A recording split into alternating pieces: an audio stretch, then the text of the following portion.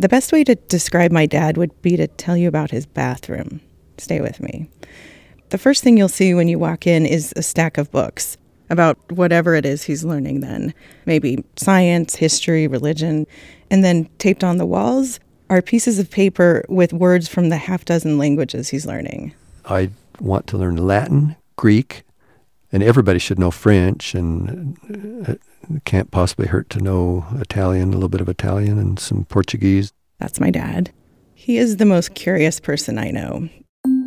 He also makes his own yogurt and bread, taught himself the violin at age 69. Yeah, I studied it last night. I worked on the vibrato last night, actually, So growing up, our house was filled with music and art and math and science and a little bit of chaos. There were 7 kids. Wonderful children. Wow. 1 boy and 6 girls. Do you remember where I fall in the family? You fell softly and gently at the very end, the youngest of all. Do you think that's why you love me best?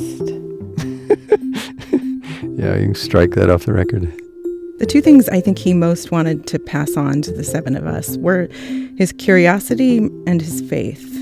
My dad is a devout member of the Mormon Church. His family has been for generations. His ancestor was a bodyguard for Joseph Smith, the church's founder.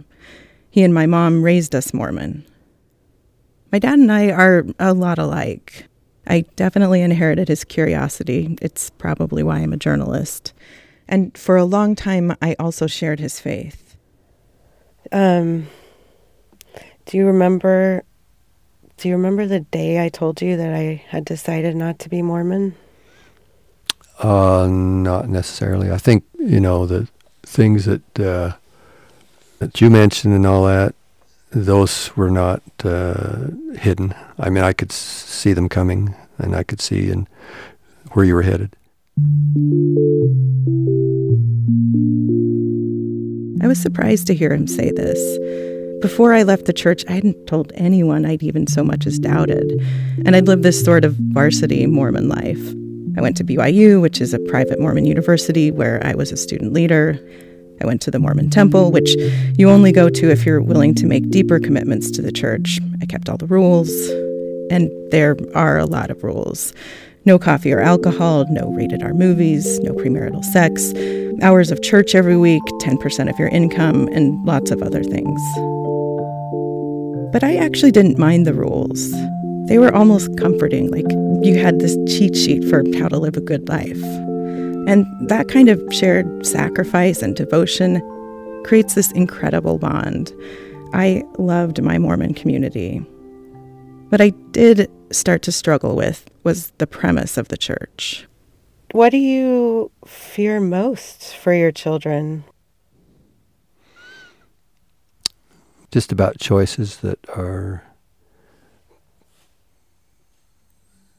in long term will not produce good results. I worry about those kinds of things. Like what?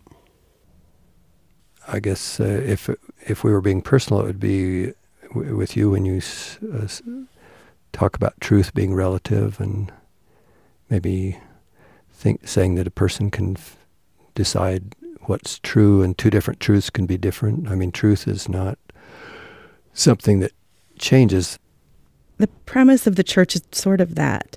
Truth isn't something you decide. It's something God tells you through church leaders. So the church is God's one true way for everyone.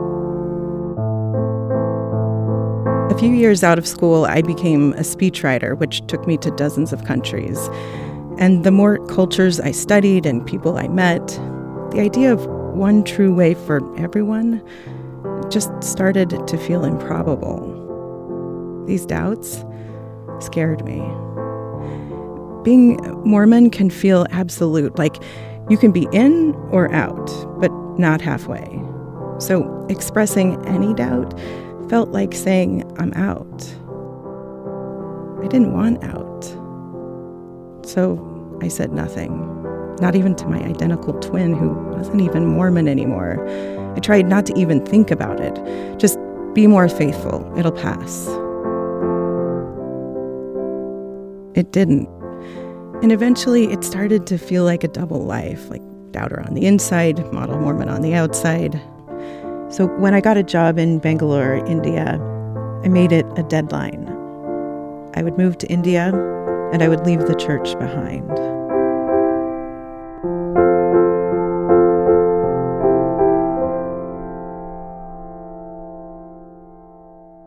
It was only from the safety of 10,000 miles away in India that I did what I feared most.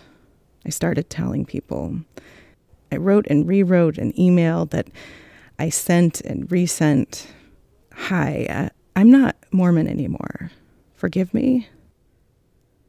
I thought that would be the hardest part, telling people.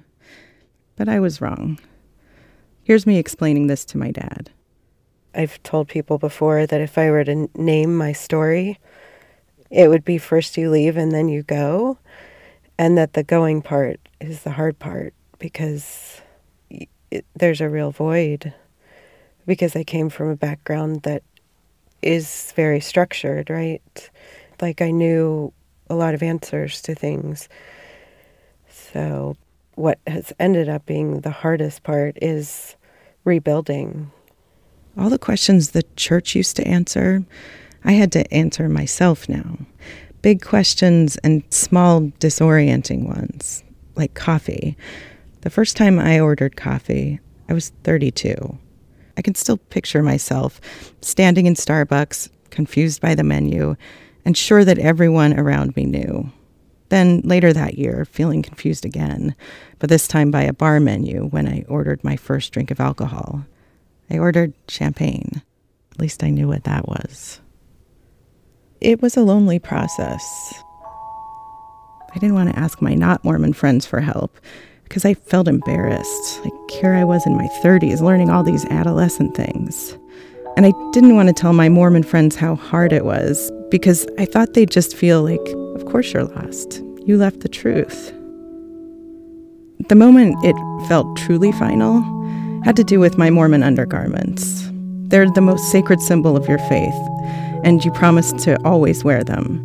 There's a sort of ritual for how you're supposed to throw them out. I didn't know if I owed it that anymore, so they sat in a box for years, until one day, I just threw them in a dumpster. I felt bad about that for years. More than coffee or alcohol or anything else, skipping that ritual felt like saying, I mean it. I'm out.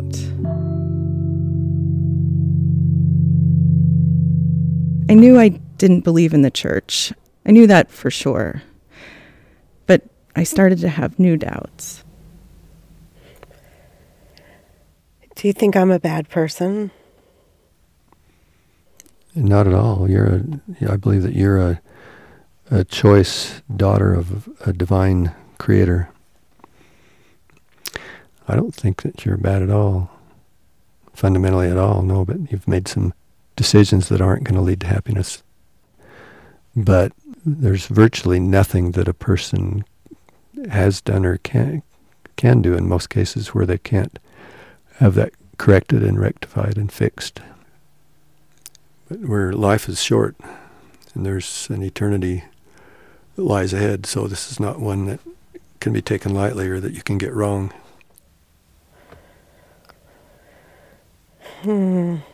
Yeah. Yeah, I'm solemn. Yeah. Well, I hope someday that you'll find out what you believe.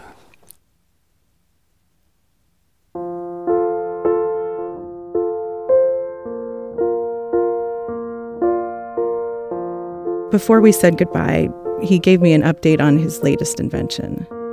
Yesterday, I experimented making some yogurt, and it didn't work. That's okay. Yeah, no, I love to experiment. And it doesn't always work. But it's important, almost as important to learn what doesn't work as it is to learn what does work. On that point, we still agree. Well, I love you, Dad. I appreciate all the curiosity and faith and all the good things you gave me. I really do. Well, I love you. All right. Tell Mom I said hi. I will. Bye-bye. Bye-bye.